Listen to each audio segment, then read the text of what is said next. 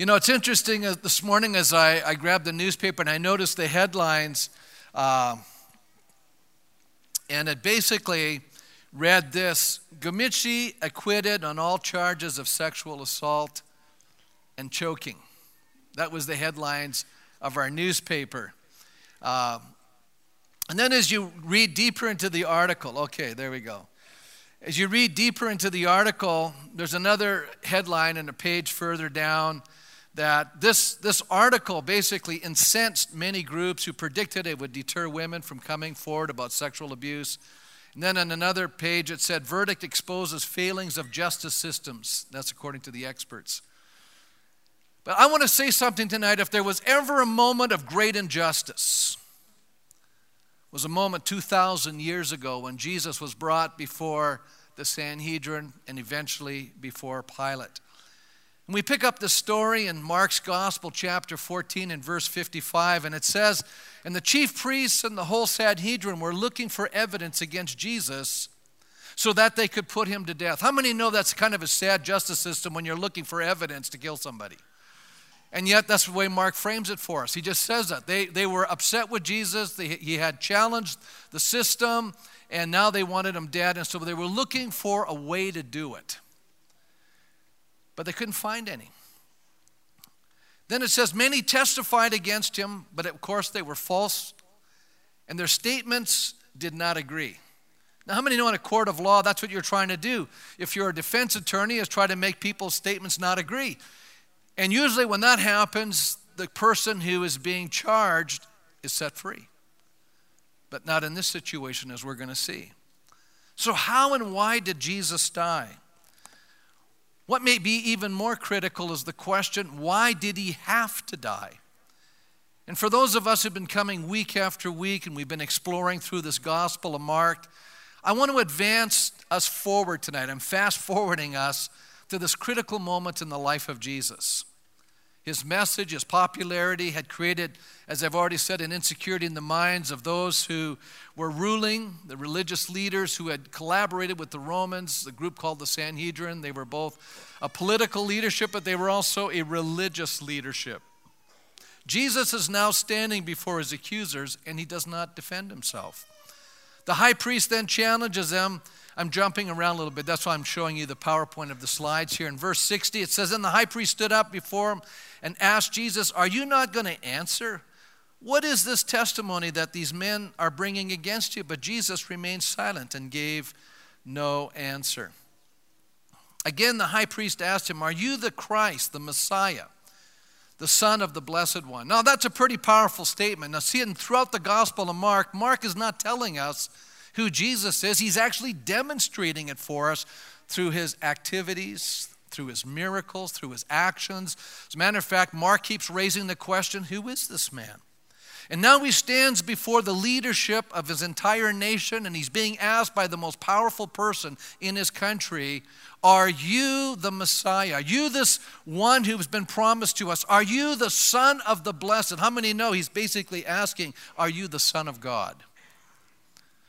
And Jesus is going to answer him very powerfully. Isn't it ironic, as James Edwards points out, that in the Gospel of Mark, the two complete what we would call the Christological confessions. In other words, the confessions that Jesus is the Messiah actually from human beings occur in the mouths of those responsible for Jesus' death. It comes from the high priest in chapter 14, verse 61, and the centurion at the cross in chapter 15 and verse 39. In other words, two people who contributed to his death. It's interesting how Mark puts those words in their mouths. And so we come to that core question. Jesus now answers the question. I am, said Jesus, and you will see the Son of Man sitting at the right hand of the Mighty One, coming on the clouds of heaven. Now, what we need to understand is how Jesus answered the question. He could have said a lot of things.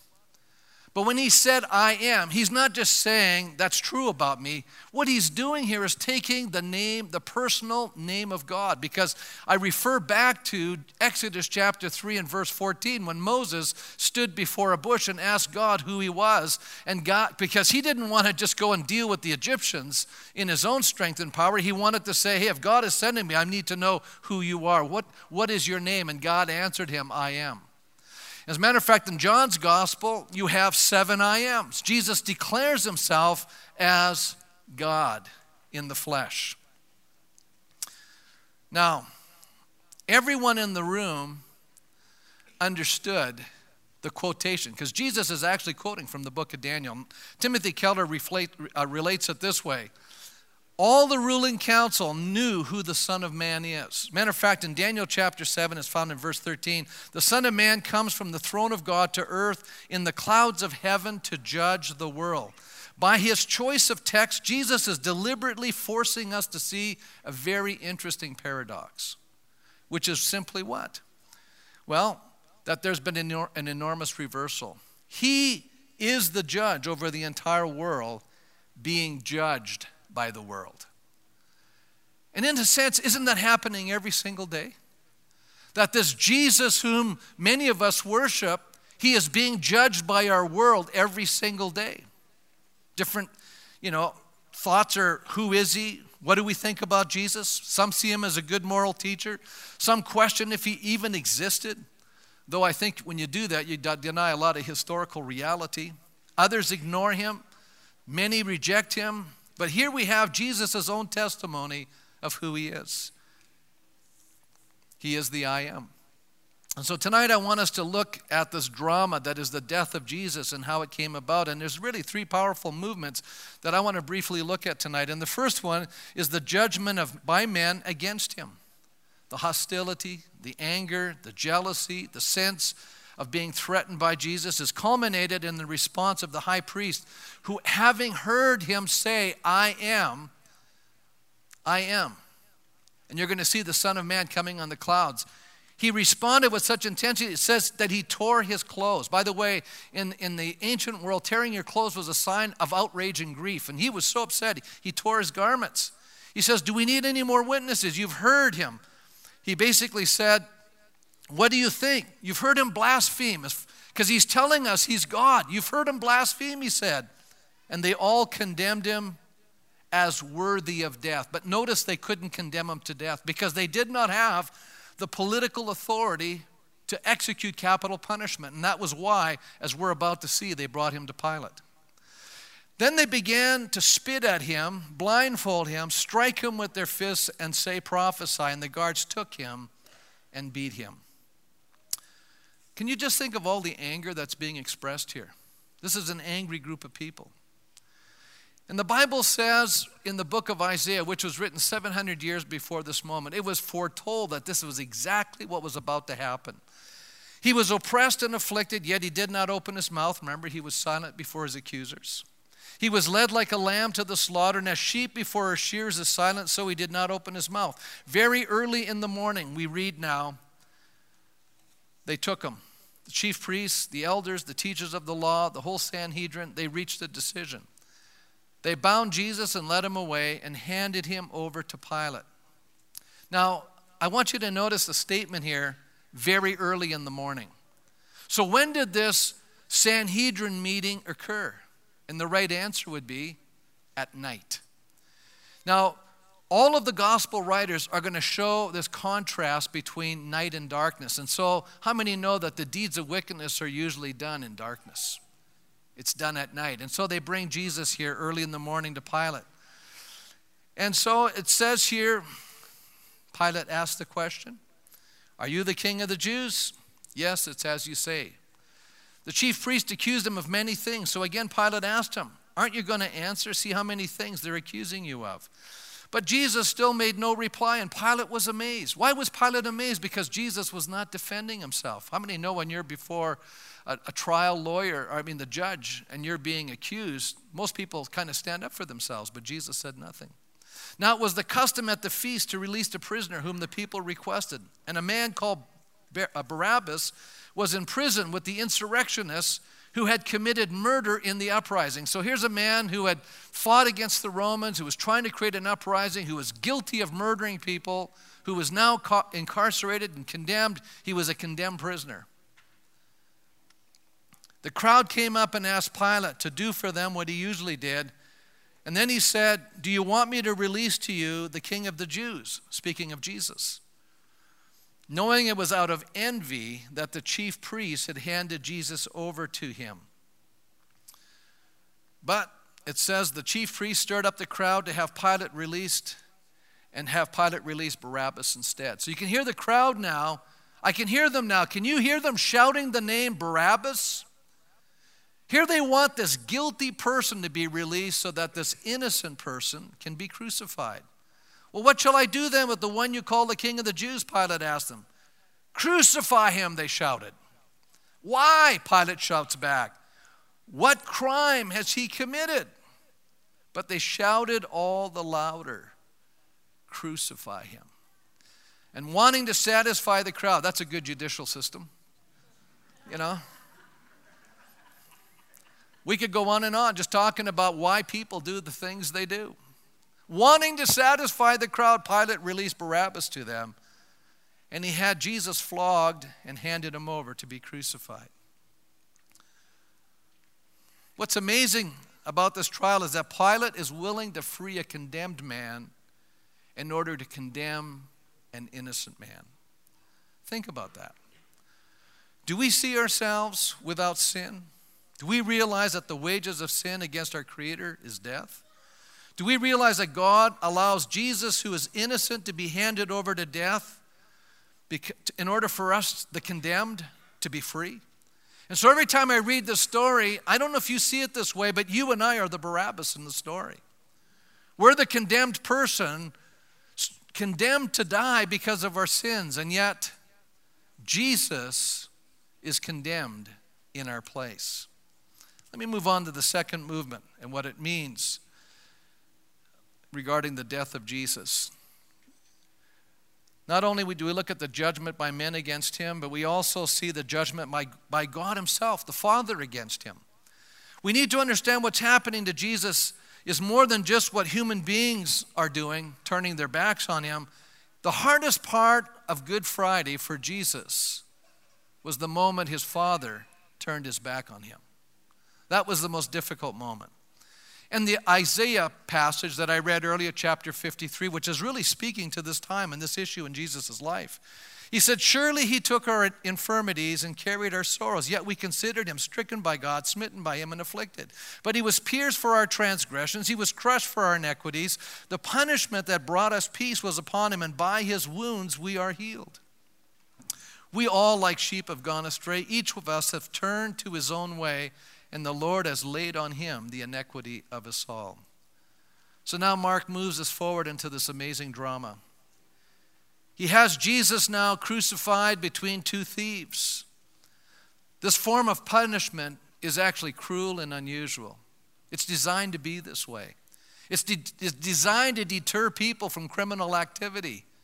And so what happens when they crucify you is that you are now actually choking yourself to death. You're going to asphyxiate yourself.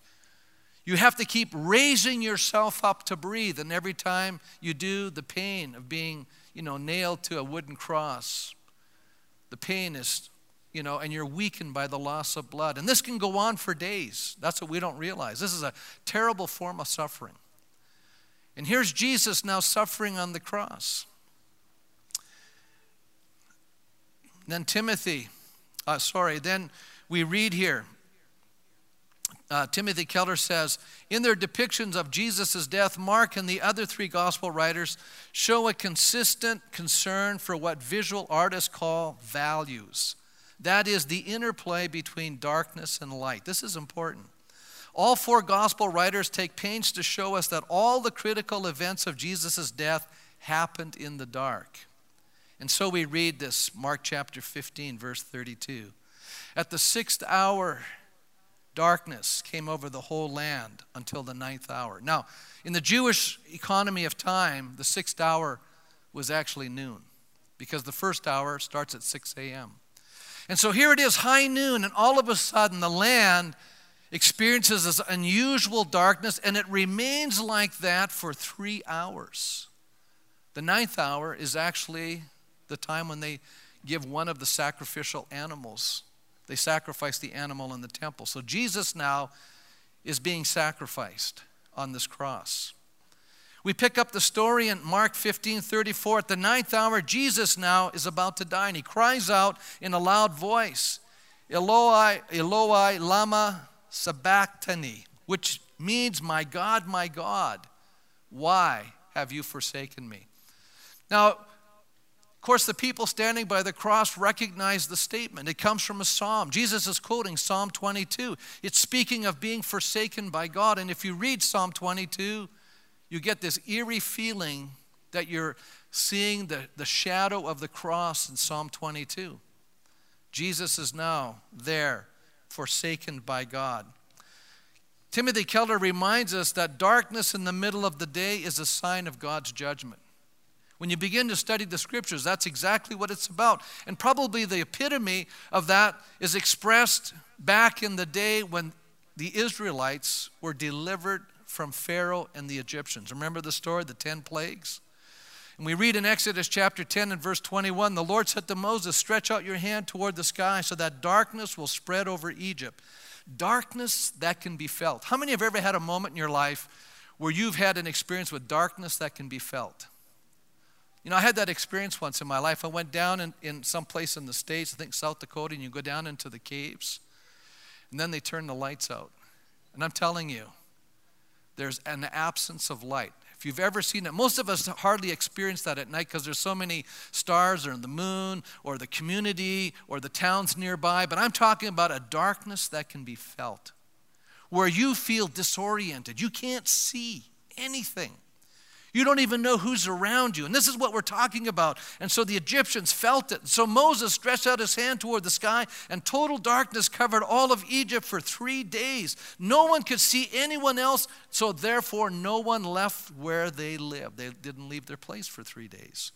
And yet all the Israelites had light in the places where they lived.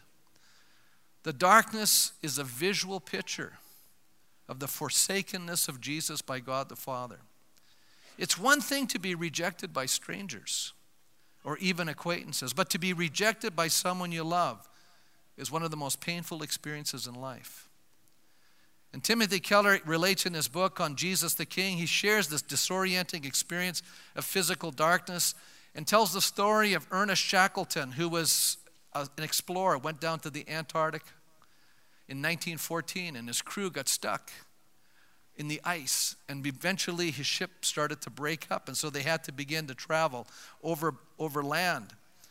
And what was really amazing in the following months, Shackleton's crew fought to survive, to get home. And one of his biographers said that of all the difficulties they faced, including starvation and frigid temperatures, the worst thing was the darkness. Because near the South Pole, the sun goes down in mid-May and does not arrive back until July. Few unaccustomed to it can fight off its effects altogether, and it has driven some people, some men, mad. In such deep darkness, you can't see forward, so you don't know where you're going. You have no direction. You can't even see yourself. You don't even know what you look like. You may as well have no identity, and you can't tell whether there's anyone around you, friend or foe. You are absolutely isolated. And so physical darkness can bring that kind of disorientation. What do you think happens when you step into spiritual darkness? You see, spiritual darkness comes as we turn from God as our one true light and make something else the center of our lives. The Bible sometimes compares God to the sun. The sun is the source of visual truth because by it we see everything. And the sun is the source of biological life because without it nothing could live. And God, the Bible says, is the source of all truth and all life. If you orbit around God, then your life has truth and vitality. You are in the light. But if you turn away from God and orbit around anything else, then you're in trouble. You can allow career, relationship, family as the source of your warmth and your hope. And the result becomes spiritual darkness. And when you're in spiritual darkness, although you may feel your life is headed in the right direction, you're actually profoundly disoriented. Even if you achieve what you pursue, you will discover that it's not big enough for your soul. Your identity will be fragile and insecure. It will be based on human approval, achievement, and in the end, you will find yourself alone. The great tragedy is that when this wrong direction doesn't just end with this earthly life, we continue towards this disorientation and disfragmentation, this disintegration. It's interesting, Jesus talks about this. When he shared the parables, he shared a number of them, and one of them he talked about what happens when we're not ready to really connect with Almighty God. In Matthew chapter 22, he talked about the parable of the wedding guest. And remember the story? One of the wedding guests showed up. One of the people showed up without wedding garments. In other words, he didn't prepare himself for the feast. And the Bible says, but when the king came in to see the guests, he noticed there was a man there who was not wearing wedding clothes. And he said, "Friend, how did you get in here without wedding clothes?" And the man was speechless. And then the king told the attendants, "Tie him hand and foot and throw him outside into the what? Into the darkness, where there will be weeping and gnashing of teeth." Well, that's a powerful statement. This was the direction of all humanity until Jesus came and did something to change our direction, to provide us with a wedding garment. The price he paid with death on the cross. And let me just move on to the last point here.